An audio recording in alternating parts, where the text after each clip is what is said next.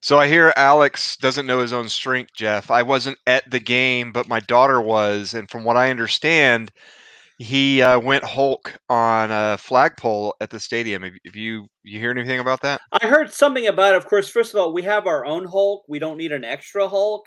So I'm kind of wondering if he was a wannabe Hulk. Either that or he's a major Jamie Vardy fan because it has to do with, how Jamie Vardy, after he gets a goal, he loves to slide into that and just break those uh, flags out through there. Of There, course, now. there are no Americans on Jamie Vardy's team, so Alex would not be a fan of Jamie Vardy. Well, I All right. only know it So, because I'm a Euro snob. So, in my defense, it was all scientific. I was merely yes. testing the tensile strength of the Mm. new PVC flagpoles that we had bought. Mhm. And so we found out the answer as to how much force can be brought on them. And did you see the goal by DJ Benton? I mean, that was freaking amazing. That Soccer chat with two T's because we're going to chat about soccer, but we're also in Chattanooga. So it's like a play on words. And, Chattanooga is a soccer city.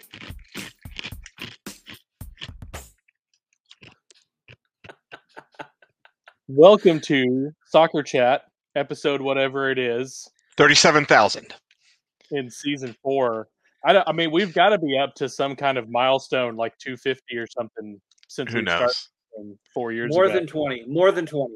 And We're all and as you may have figured out already, if you're listening to this, there was no live broadcast because we've gone back to our old traditional podcasting ways because of feedback from our fans. So thank you for letting us know that you missed hearing us on your radio as opposed to having to look at our lovely faces. Yeah, I think it's a request to not see us. And there's one of us, I won't say who, but it's been commented that his face is not right. And that could be a part. Also, I want to comment that this should air on Friday the 13th. So it is very apropos that it's our first unlive uh, podcast in quite a while. as Adam said, thanks to both of you for chiming in and letting us know what you want. Seeing as we're recording this, I went ahead and I brought my Chick-fil-A sandwich up with me. So when you guys go on your hour-long diatribes, I'll just be over here munching on my dinner. There you go. So the beauty is that we are still recording this with video, so I'll be able to go back and take screenshots of Alex and make that the actual. There you go. There you go, right there. That's That's it. gold Thank you. right there. It's gold. Yeah. And so for those of you that didn't get to see, just go take a look at the picture that is the placeholder for this episode, and you'll get to see Alex enjoying his Chick-fil-A. So, all right. So let's jump right in. Put this on YouTube, Yeah. just so people know. We'll Okay. still have video on YouTube if you want to watch it there, or you can It just won't be live. listen on your favorite. So we have to wear podcast platform. pants. So we still have to wear pants. Okay. All right. Yes, Now- for our sake, because we can see you, Jeff. Yes. We Yes. can see you. All right, so let's jump right in.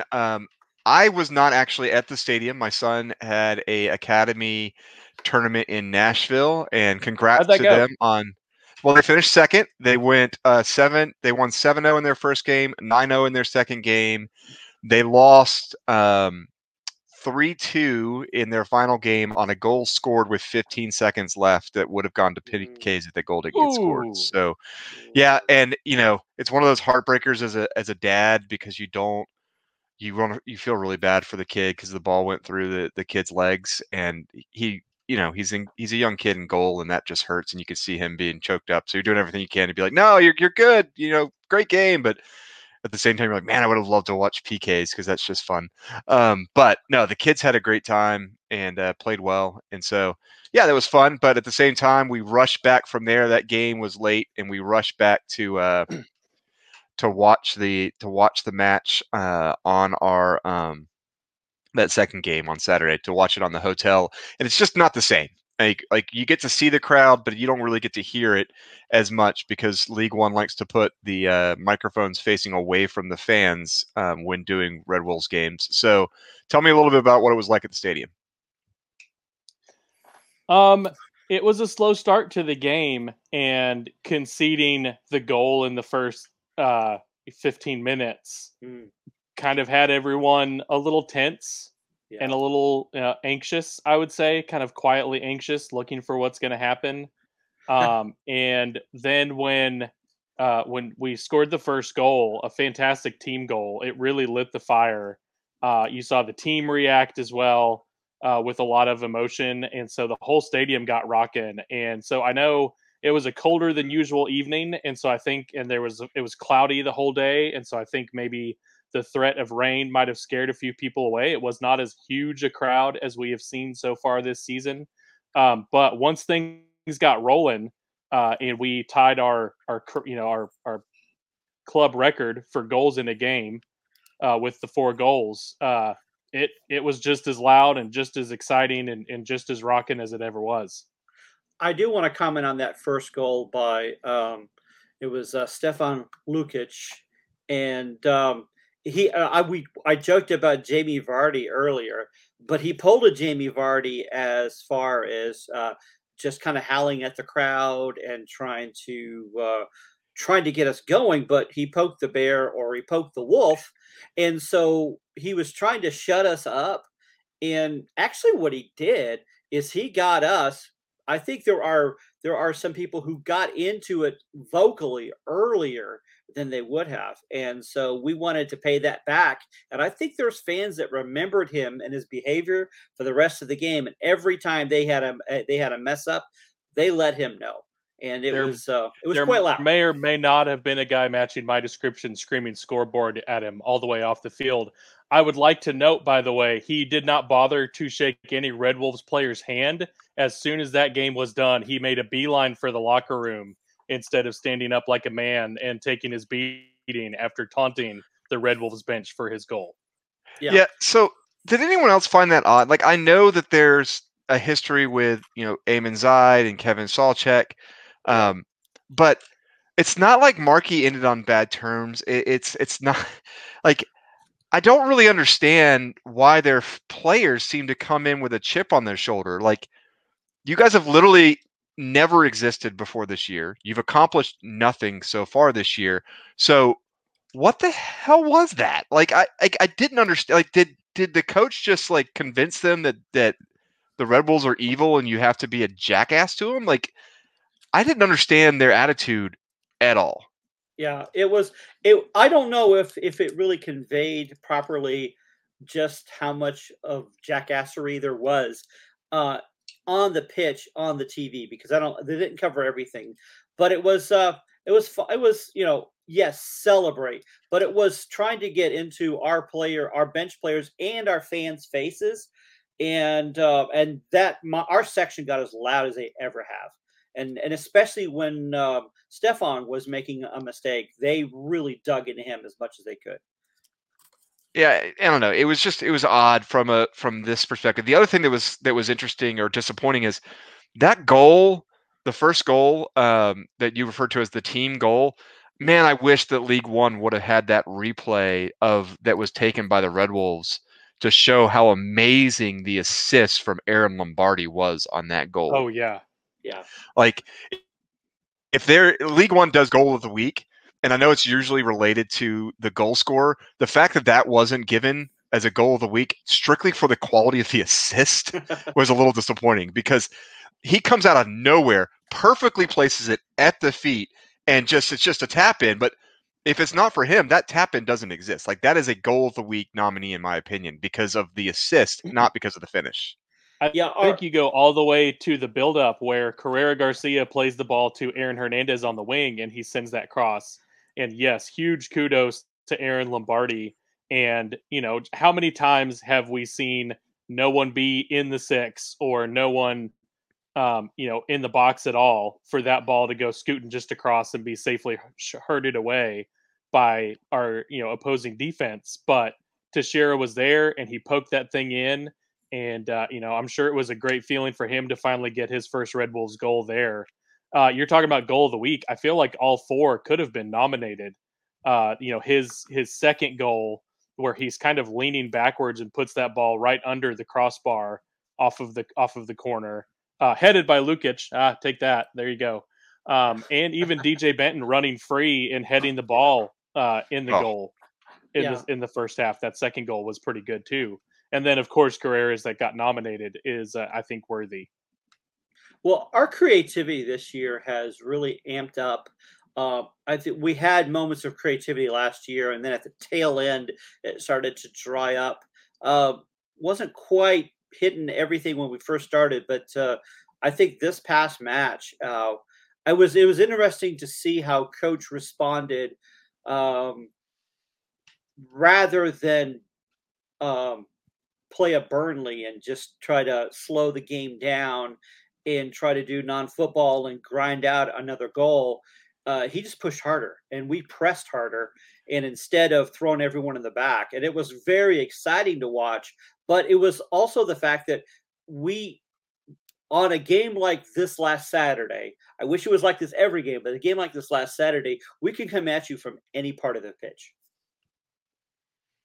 Yeah. So, once again, I watched this broadcast. I watched, I didn't get to be at the stadium, and I know we complain about the broadcasting, but just want one game. Whether you got to pick, like, let us be the home team just once, broadcasters. Is that all I ask? Like, either when we're the away team, treat us like the home team, or when the home team treat us like the home team, because I feel like every game they're trying to complain that our guys are faking things. He actually started to go back and watch it. He actually starts assuming that Mo is faking his injury.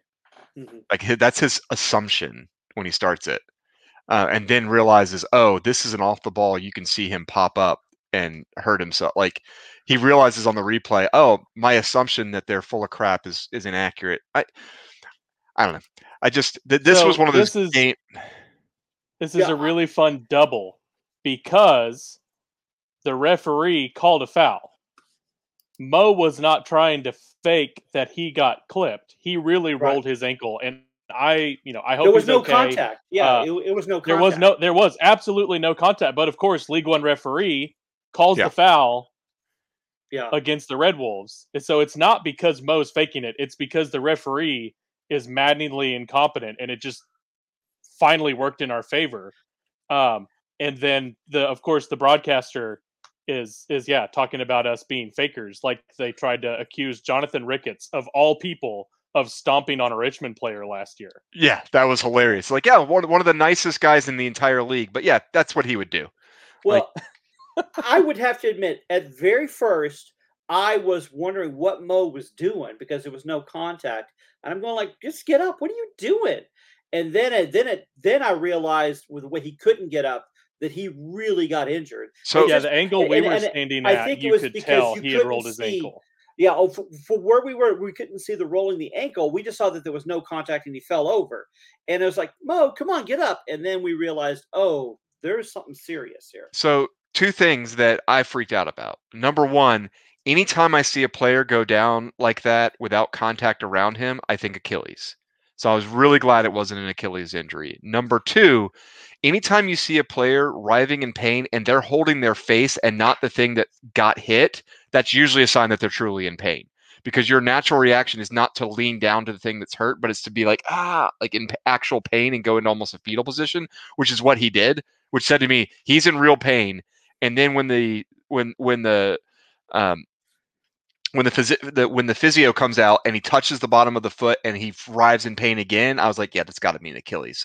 So when I found out it was strictly a rolled ankle, I was very thankful because I thought Mo has really cemented himself as one of our best players at getting in quality crosses, as seen even from his corner kick that DJ took care of, that he would have been a significant loss, in my opinion, for any long period of time. And I'm hopeful that this will be a short recovery for him. Yeah, he got 2 assists on this game. One thing that irked me is he rolled that ankle and he walked off the field getting treatment, and they substituted Rafa and brought on Ray Ortiz. I really wish when that had happened, being up 4-1, that they had maybe pulled some kind of change of the cards or whatever. I don't know if that's possible. But if they had pulled him out, let Ray Ortiz come on for him, because later on he again went down a second time on that sideline trying to make a move, and you could see his foot just kind of buckle. But good news was after the game, I was down near the locker room, wanted to kind of give high fives and tell folks congrats. My son's always down there anyway, talking to all the players, and I saw Mo walk off under his own power. So Okay. that's got to be a good sign That's that good. he's That's a walking good sign. off. Maybe he'll come off the bench in this game, get a little bit of rest, see how things feel, and be good to go. All right, so before we get into the upcoming game that will be tomorrow, we did have a chance, or by we I mean Alex, had a chance to sit down and do an interview with one of our goal scorers. Alex, can you tell us a little bit about what we're about to hear? So we're gonna talk with DJ Benton as talks about kind of coming to Chattanooga and the story of how he got that signing.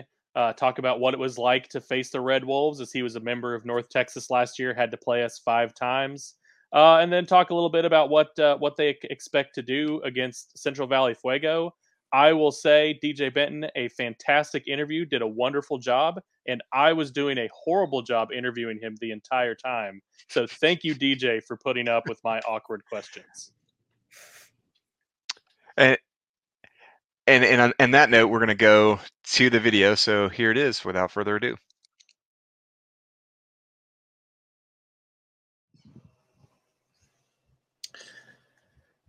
So Alex here with Red Wolves goal scorer DJ Benton joining us.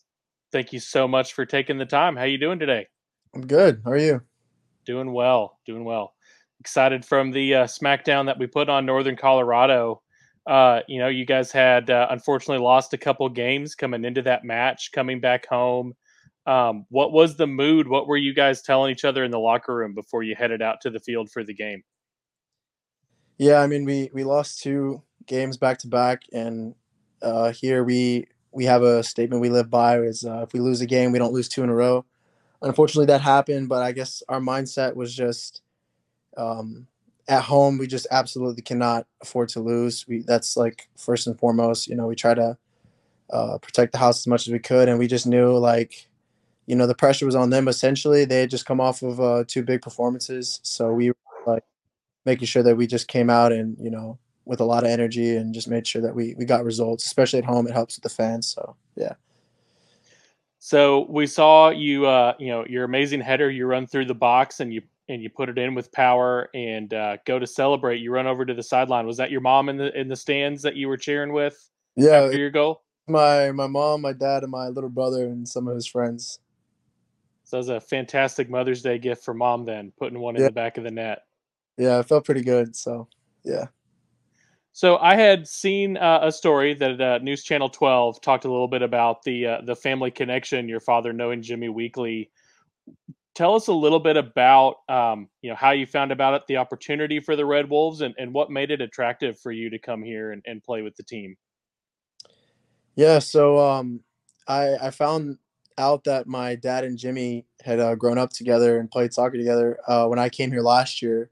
I played for North Texas last year, and we were preparing for the game. It was the day before the game. We were training at the stadium, and Jimmy is in charge of making sure the gates will be open for us and we have access to all the gear and all that stuff. And I guess he just recognized me. I was just walking up, getting ready to go to the locker room, and he just kind of came up to me and was just like, is your dad William Dishman? I was like, yeah. And he's like, yeah, he's a great guy. I grew up with him. And it was a small conversation, but I had no idea. And I told my dad. My dad, I think he kind of knew that he was in Chattanooga, but he didn't know exactly with who and whatever. But yeah. And then when I found out that I wasn't going to be with North Texas at the end of the year, I had a few options as to what the next move was, and this was a really an attractive option. They really showed interest and really made it seem like they would love to have me part of the team, and Jimmy was a big part of that too. He kind of helped kind of influence Obleda to get me out here. So that's kind of how it all happened. So, and you've had a chance. You've played basically in all the games. You've played a couple different positions. So, how have you been adjusting to Obleda ball? I think I've been adjusting all right. it's a different style, but I mean I like it, and I think for the most part I do what he wants, do what he asks, but I like it. I started off playing right back this year, whereas last year I played a little bit more center back with my old team, and now this past game I played center back due to some changes. But no, I mean it's been, I think I've adjusted all right. So yeah. So I'm always interested in the outside perspective. So, kind of put yourself back in your shoes when you were at North Texas. You're looking at the schedule and you see that Chattanooga's coming up. What's everyone in the locker room talking about? How do you guys feel as you get ready to come to Chattanooga? From my experience last year, it was not a place you wanted to go to. I mean, this was, in our opinion, last year the best team in the league. I think we can my all my teammates would agree with that. And it's just a hostile place to come to. I mean, the atmosphere.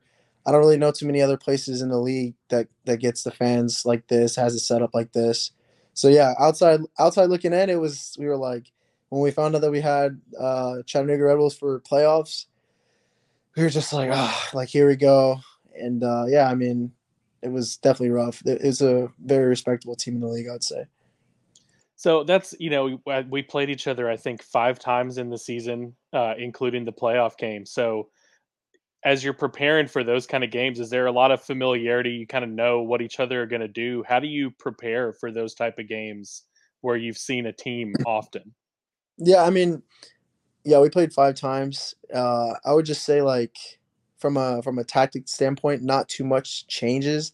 I think from both sides, coaches try to throw curveballs at each other and try to, throw each other off. But I think by the time you get to game 5, if your lineup hasn't changed too much, it just really just comes down to like, who wants it more on the day, who's willing to, grind those points out. And every time we played them, it was a battle. I mean, we'd go to overtime, or there was, last minute drama where they, Chattanooga would score at the 91st minute or whatever it was, So I just think that it was mainly just kind of at that point, just a battle, a brawl every time. So, you talked a little bit about getting ready for the game against Northern Colorado. How has it been the week now after you guys come off with the response, getting the big win? You have another kind of new team to the league in Central Valley Fuego coming. What do you guys know about Central Valley, and what are you guys looking to do as you get ready for the next game? Yeah, so yeah, we've just been focusing on this upcoming game. I know a lot of the guys in the team, on my team, are from Cali, so they know a lot of those guys out there. They're located in Fresno, California, I think. And I mean, our coach Obleda said it earlier this week. I mean, he said they're kind of like our twin brother. I guess we play a lot similar to each other, and they have a lot of technicality in the midfield. I mean, they're a lot like us. They have a lot of bite. So yeah, we just been kind of focusing on how we want to approach that and just make sure that we can get as many points as home as possible. But yeah, it's another respectable team, and we just hope that we can get 3 points. Watched their game last weekend against Greenville, and I make jokes about referees getting bonuses for yellow cards, and I think the yellow card bonus is probably going to be in effect in this one. Some high tempo, tough challenges. When you're out there kind of mixing it up, do you have that sort of thing in your mind, like you want to go in physical and send a message, or is it Yeah, just kind of how the game develops? yeah. I mean, early on, I mean, you definitely want to set the tone depending on the opponent, especially if there's a little bit more of like a rivalry or whatever it is. But you definitely don't want to go into the game and then kind of just let them be the first to strike. But no, you start from the beginning with bite, and then the game kind of just takes its own form. But yeah, we try to from the beginning let teams know that we're here to play and come with that intensity every time. So yeah. So Carrera Garcia got nominated for goal of the week with his free kick. You had your header. David Teixeira had 2 awesome goals. Were you guys kind of, politicking with each other over who maybe got nominated? No, I mean I haven't really. I'm they've scored more goals than I have. I mean I'm just happy to really just help the team out. I mean, do I think my header was pretty nice? I mean, I'll say that. But no, I'm just happy. I mean, we had 4 guys on team of the week. I think we have guys every week make team of the week, so that's good. I think this is the most that we had was 4. I'm happy that Carrera could get on the score sheet finally, and yeah, I mean, our team has a lot of different goal scorers. It's not just the same guys every time. So that was great. And scoring 4 goals is even better. So, yeah. So most people look at goals and assists when you're playing in the games. Is there a stat, especially someone that's playing, primarily on the back line? Is there a stat that you try to look at to say, I want to make sure that I'm doing this in the game? I mean, I tried to, when I was playing right back, I would, the most important thing, I guess, is I'm a defender first. So clean sheet, like we don't want to concede goals. But obviously, I like to, have exciting soccer. So I'd like to get in the attack and try to get assists and goals if I can. But yeah, I'd say most importantly is the clean sheet. Then after that, if I can help contribute to the attack in any way, then I'd say assist and goals come after that.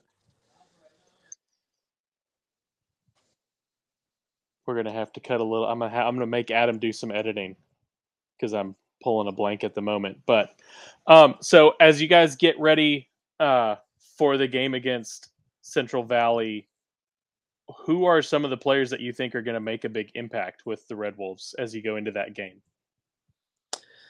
I've heard of a few players. I hope I don't butcher their names, but they have a striker. I think his last name's Cheney, who he's posed a threat. I think they have a winger named VJ. Just a lot of experienced guys. They have a holding mid. I think his name's Ozzy Ramos or something like that. So I'd say those 3 guys are the names that have been brought up to me: that holding mid, that winger, and that striker. They're all starters. They've all played at high levels and they're experienced, great attackers. So I think that those are the people that we've been told to look out for. And yeah, we just kind of train accordingly and make sure that we can do everything in our power to see that those guys don't get on the ball. And yeah, it's pretty much that.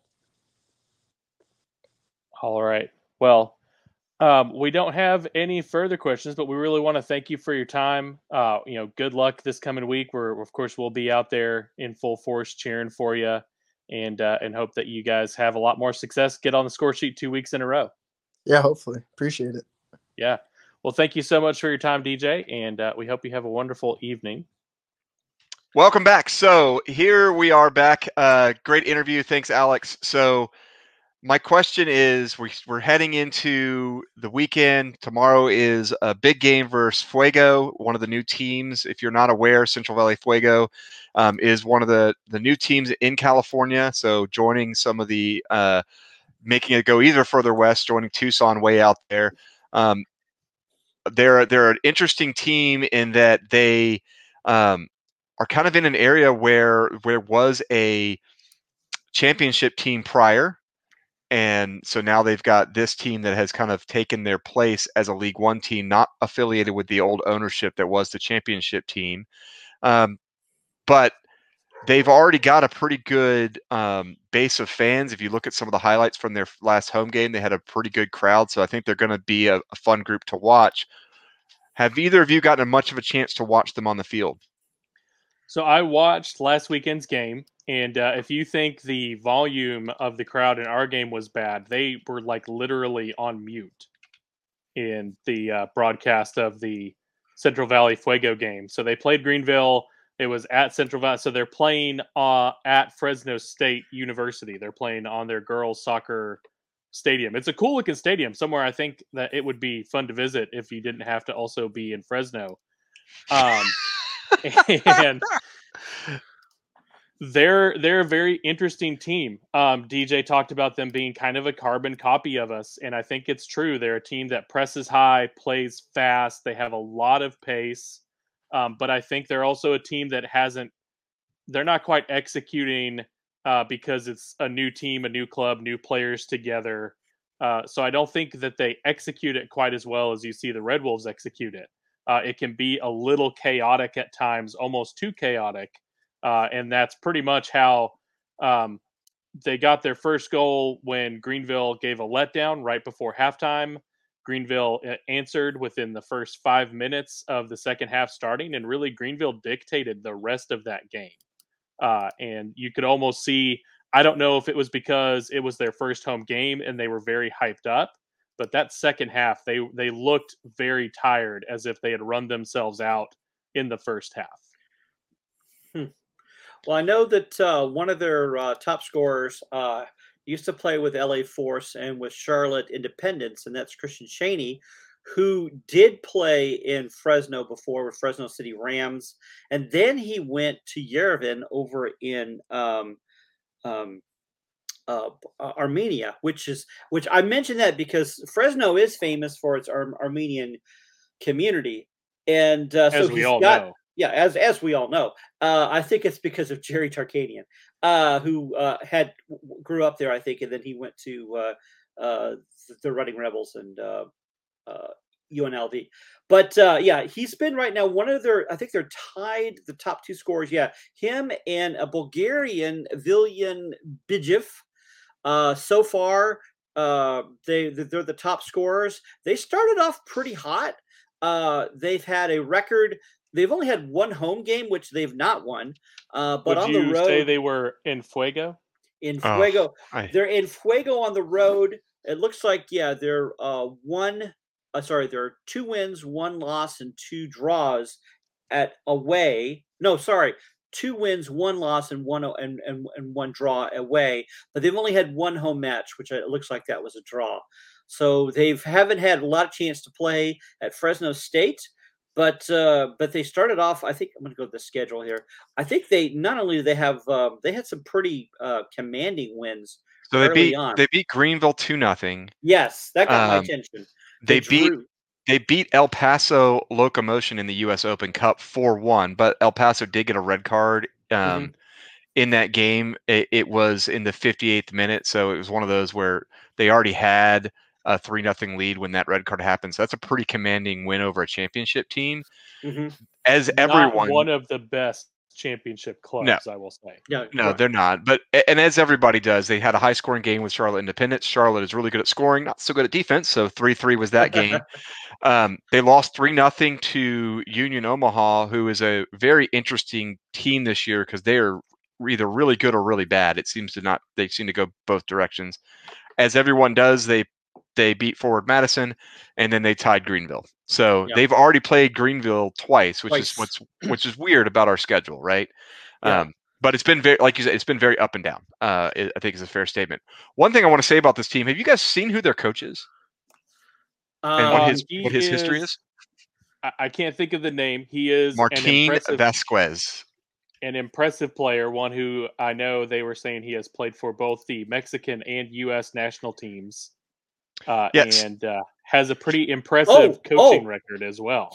Yeah, Bayern Munich assistant, Chivas USA, Real Monarchs. He was an assistant at Dynamo. He was an assistant under Klinsmann for the U.S. team and under Klinsmann for Bayern Munich. Wow. So he's got quite a pedigree when it comes to coaching. He didn't have the best record at Chivas. 8 wins, 4 draws, 18 losses. So not the strongest there. I don't know about what he did at Real. I can't find those stats, but that's still a pretty impressive CV for a League One coach. Typically, a League One coach doesn't have MLS, U.S. national team assistant coaching, Bayern Munich assistant coaching on his resume. If you look at a lot of our coaches, a lot of times those coaches, it's their first job. Even ones that have U.S., even the Greenville coach with his U.S. national heritage doesn't have coaching experience of that level, right?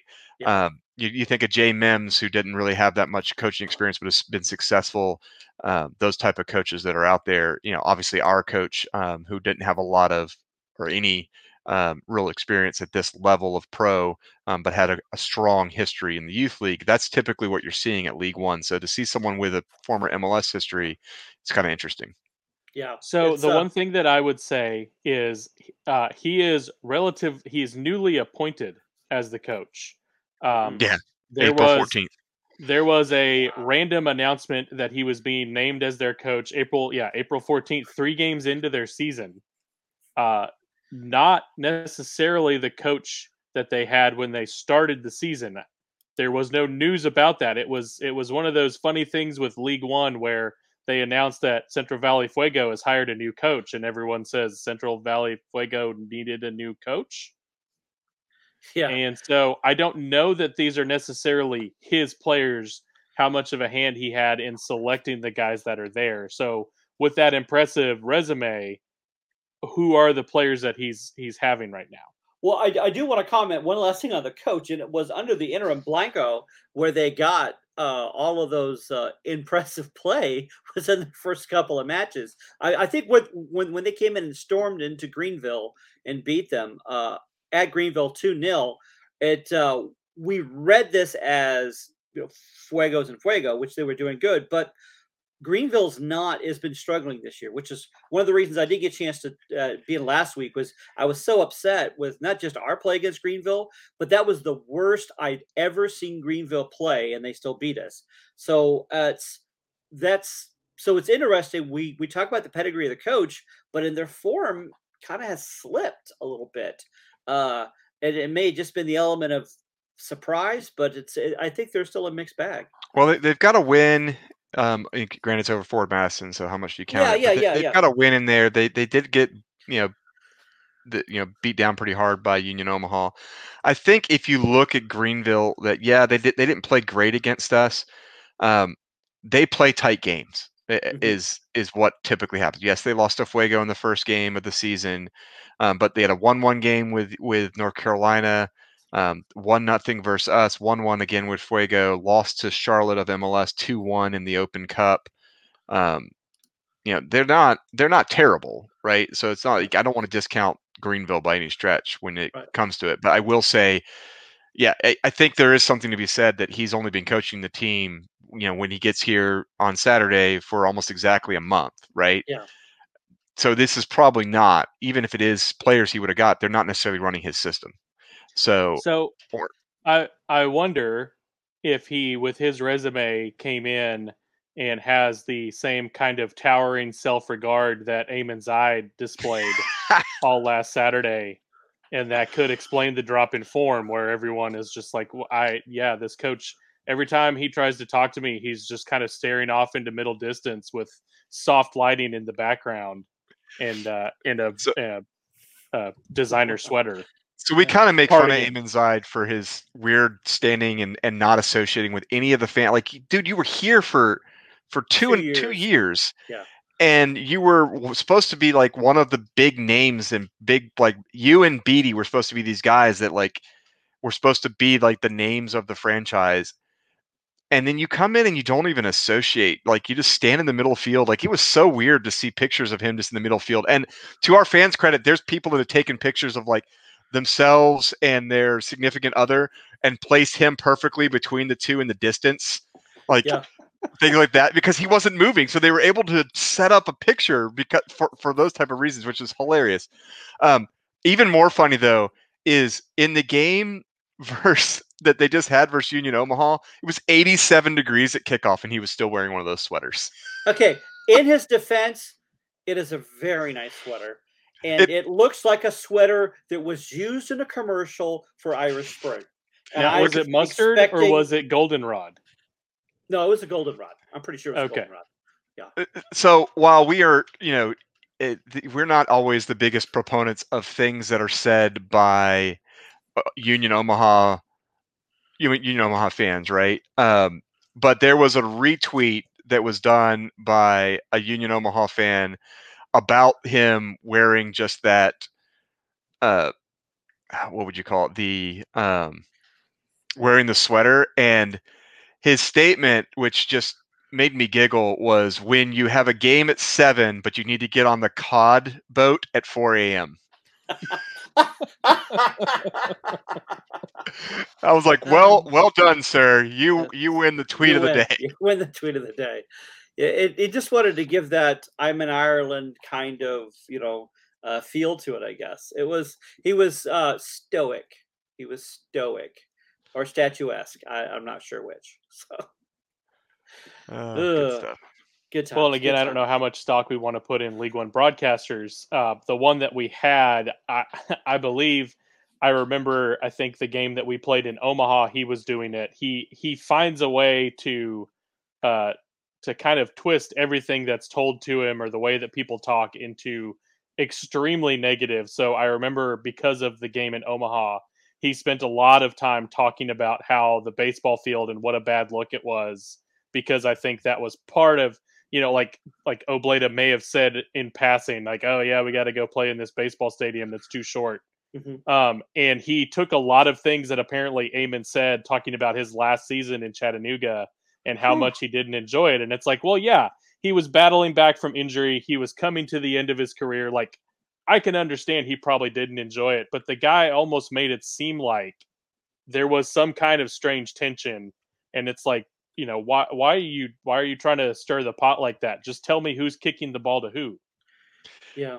Yeah, that seemed like that was one of his intent, was to constantly act like there was this massive tension. And let's just be honest, Eamon's kind of a entitled prick.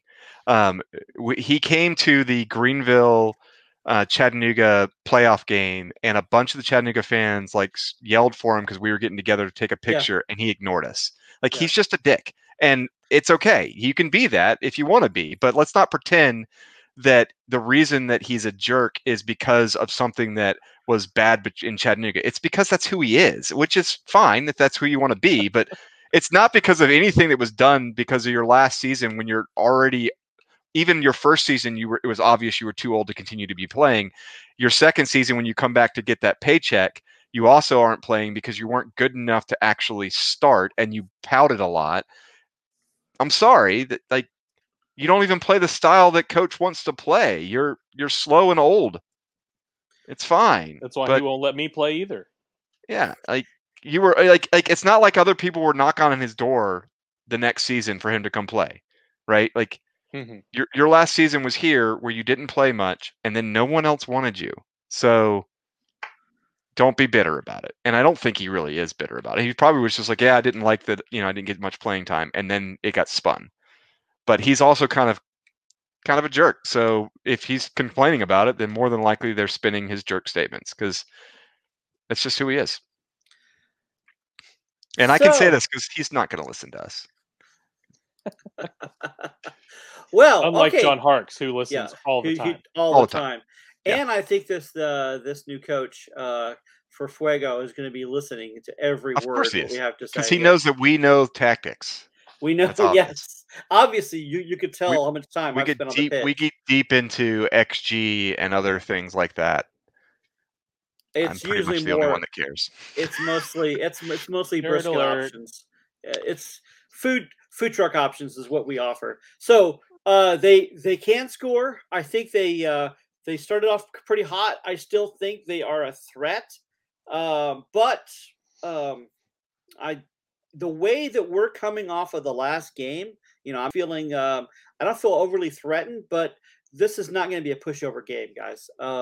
They can create chances. There's a guy, Victor Falk. I think he's leading their team in chances created, and he's only played 3 of the matches. So he's a guy we got to watch out for. Cheney likes to take a lot of shots, but he only makes a few. So you want to watch out for him. But Falk, again, someone you want to watch for assist. But the great thing about this team, and we're going to love this a lot, is Alex, what is the name of their keeper? Their goalkeeper is an Israeli national named Ofek Antman. Ant-Man. So, all right, we've got to do something Ant-Man with that. I don't know what we're gonna do, but it's got to be something. What do we have for Ant-Man here? I'm pretty sure between now and then we will have it figured out. One other player, our friend the Hulk, of course, is going to be quite ready and excited, knowing that Ant-Man is coming to play in goal for Valley Fuego. One other player that I would love to mention about Central Valley that we should keep an eye on is Diego Casillas. He was a newer player that's been signed to the team, but he was a lot of pace, got up and down the sideline. So he's someone, again, that's going to be a handful, putting crosses in, scored the goal for them against Greenville, got into the box and put a header away. It was a really good run. And so that's another player that I think we need to be paying attention to, someone you'll want to watch from the Central Valley Fuego side. But I'm with you, Jeff. I think talked to Coach Obleda a little post-match on Saturday, and he was talking about, these last 2 games, you don't want to lose. but it was almost good for the team to kind of get that punch in the mouth, and to see there are no easy games in League One. Yeah. And that kind of woke them up. And so to battle back from going the goal down against Northern Colorado gives them a huge boost. And so I think getting to be home again, it's going to be awesome weather. It's going to be against a team that kind of plays a lot like them. So it's going to be fast paced. It's going to be tough. I think the League One yellow card bonus is going to be in effect for whoever gets to center referee. Jeez. And I think we're going to see some goals, and our team, I think the Red Wolves are going to be ready to play, and they're going to come with a lot of energy, and I see them winning the game. All right, so going to this, I still think I'm really excited for our front line, but I don't know, it's a little bit diminished with Mo being iffy. Have we got our back line sorted yet, guys? I am hoping to see Devin Benton stay in the center, a Mhm. player with a lot of speed. Now, I mean, what do I know? But I saw DJ Benton when he got signed with the Red Wolves as being more of a rotational, a spot start here and there. But the way that he's played the first 6 games of the season, I think he's really earned a spot to be part of that starting 11, whether he's going to slide out to the right as the main center backs come back healthy, or as he's going to come into the middle. I think having him in the middle with his speed was a huge help in this last match, and I would love to see him paired with Capizzucci. Yeah. Let Jorge Luna have a night off. He's played the first 7 games if you count the Open Cup. Full 90s, the whole. Well, he actually came out at halftime of this last game when he had the yellow card. But I'd love to see that, and I think some things are starting to come into place defensively. I think part of it was a mental thing. Like Coach Obleda talked about, these guys needing to realize you can't take your foot off the gas because teams in League One will punish you. So I think they're going to be ready to be focused to defend. What I would like to see on that back line is Cardona and DJ Benton start, and have Capizzucci as right back, like he played with us last year. I think he does better as right back rather than in central. But do you see? I think DJ's speed is needed on that outside. Like that's my only thing. Like I like DJ on the outside. I like Aaron Lombardi on the outside. I just don't know that I want to move Capizzucci to the outside and move I think DJ if in. you have Cardona able to start, he can be the speed element. Capizzucci does a wonderful job in the air. He's a good physical defender. And so I think you can have kind of that, thunder and lightning, as it were, which is pretty much what they were expecting with Cardona and Danny Navarro. It's what Ramos and Navarro were. Ramos had a little bit more of that speed. Navarro was a little more of a straight up defender, playing the angles, clearing balls away, things like that. All right, so let's get into before we get into this, I wanted to give you guys a couple stats that I was looking at related to something I think we're going to see. So we've played 6 games, which is more than anyone else. Central Valley has played 5. We've got 22 yellow cards in those 6 games. Central Valley has 20 in their 5 games. We are number 1 and number 2 on yellow cards. Central Valley also has a red card to their name. Within those players, Central Valley has 2 players that are in the top 2, one with 4 yellow cards, one with 3. We don't have any of that. We've spread our yellow cards out a little bit better. But I do expect this to be a rough game, kind of going with that whole theory of they're very similar to us. And I don't mean that as rough in that they are dirty. I mean, as we play a rougher style, we play a physical style, they play a physical style, and League One refs don't know how to handle a physical style of soccer. They just don't. So they see physical, they see foul, they see yellow card. I expect this to be a colorful night of yellow and red. I would be shocked if we don't see at least 1 red card on one side, if not 2. That said, what is your guys' prediction for the actual score of the game? I'm going to go for a 2-1. I'd like to see a 2-0 and get a clean sheet, but I'm expecting Fuego to pull one in. Hopefully, it's not going to be like our goal against us at the last game, which was preventable. I do think Avila's at the last game played his best game, but I got to say we're going to get at least 2, and hopefully I'm under picking that. But yeah, I'm going for 2-1.